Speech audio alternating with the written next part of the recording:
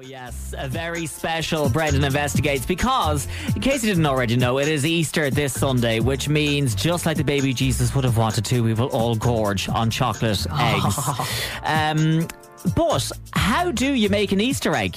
I don't know if you've ever thought about this. Well, I'd say you need a lovely mould. Well, there you have it. You're already an expert. Some high quality chocolate, Brendan. Exactly. So the other day I took a trip out to the Butler's chocolate factory in Coolock, where I met the lovely Greg, who gave me a tour. Now, they do school tours and other tours out here. It's actually amazing. It's like, it is a chocolate factory, and you can do a tour around it. The smell is incredible. If you like the smell of a Butler's chocolate cafe, the smell of the factory is like that times 100. Oh, you'd love to bottle it. Did you feel like Willy Wonka? I did feel like Willy Wonka. I started with obviously the most important question for Greg, which is what is the most popular choice when you get that free chocolate with your coffee in Butler's? Orange Crunch is a fan favourite, I have to say, and white chocolate vanilla as well. Oh, I don't think I've had either of those. Neither have I. I'm very boring. I always go for the plain truffle. Yeah, same, the 70% truffle. Classic. I love it. Classic.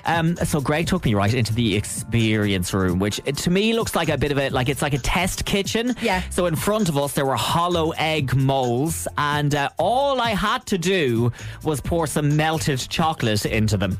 To make a hollow novelty, we're just going to get our milk jug there, and we're going to fill up all 4 your Easter eggs in this tray here. 4? Is that enough? Yeah, that's loads, and we can do the other one as well. This is much harder than it looks. I'm struggling so much. Was there a spillage, Brendan? Yeah, there was a spillage, and I just really wasn't very confident. So, right, my milk chocolate's now in the mould. Greg then handed me a piping bag full of white chocolate, and I attempted to make some lovely designs. 3, 2, 1, go! Do you do the same design in all of them? You can do any design, Okay. different patterns. Okay. That is terrible. I apologise for ruining the Butler's brand. What was the design, Brendan? I just did squiggles and lines and just... Nothing rude. No, nothing rude, no. Sorry. This is a family show.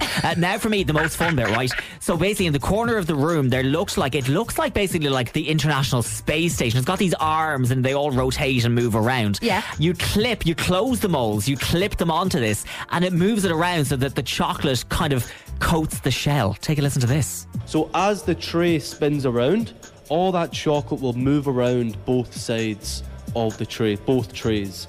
So that'll spin now for about 2 hours or so. You can see the 2 sides are covered in chocolate. 2 hours? That genuinely fascinated me. I'd never thought about how it was that they got it to set in that thin layer. You know what I mean? Work. So that was my attempt at that. I ended the lesson by asking Greg to score me out of 10. 11 out of 10. It's amazing. 11 out of 10. Greg, I feel like you might be taking the mick a bit. But thank you so much for showing us how to make an Easter egg. I'm fascinated by that machine over there. It's like something out of NASA. Brendan, bravo. 11 out of 10. Now, I think Greg might have been lying, but that is my highest score on Brendan Investigates It yet. is 11 for effort. If you want to see what that NASA-style space machine looks like, we are going to be posting the video on Instagram. We're at 98FM Dublin.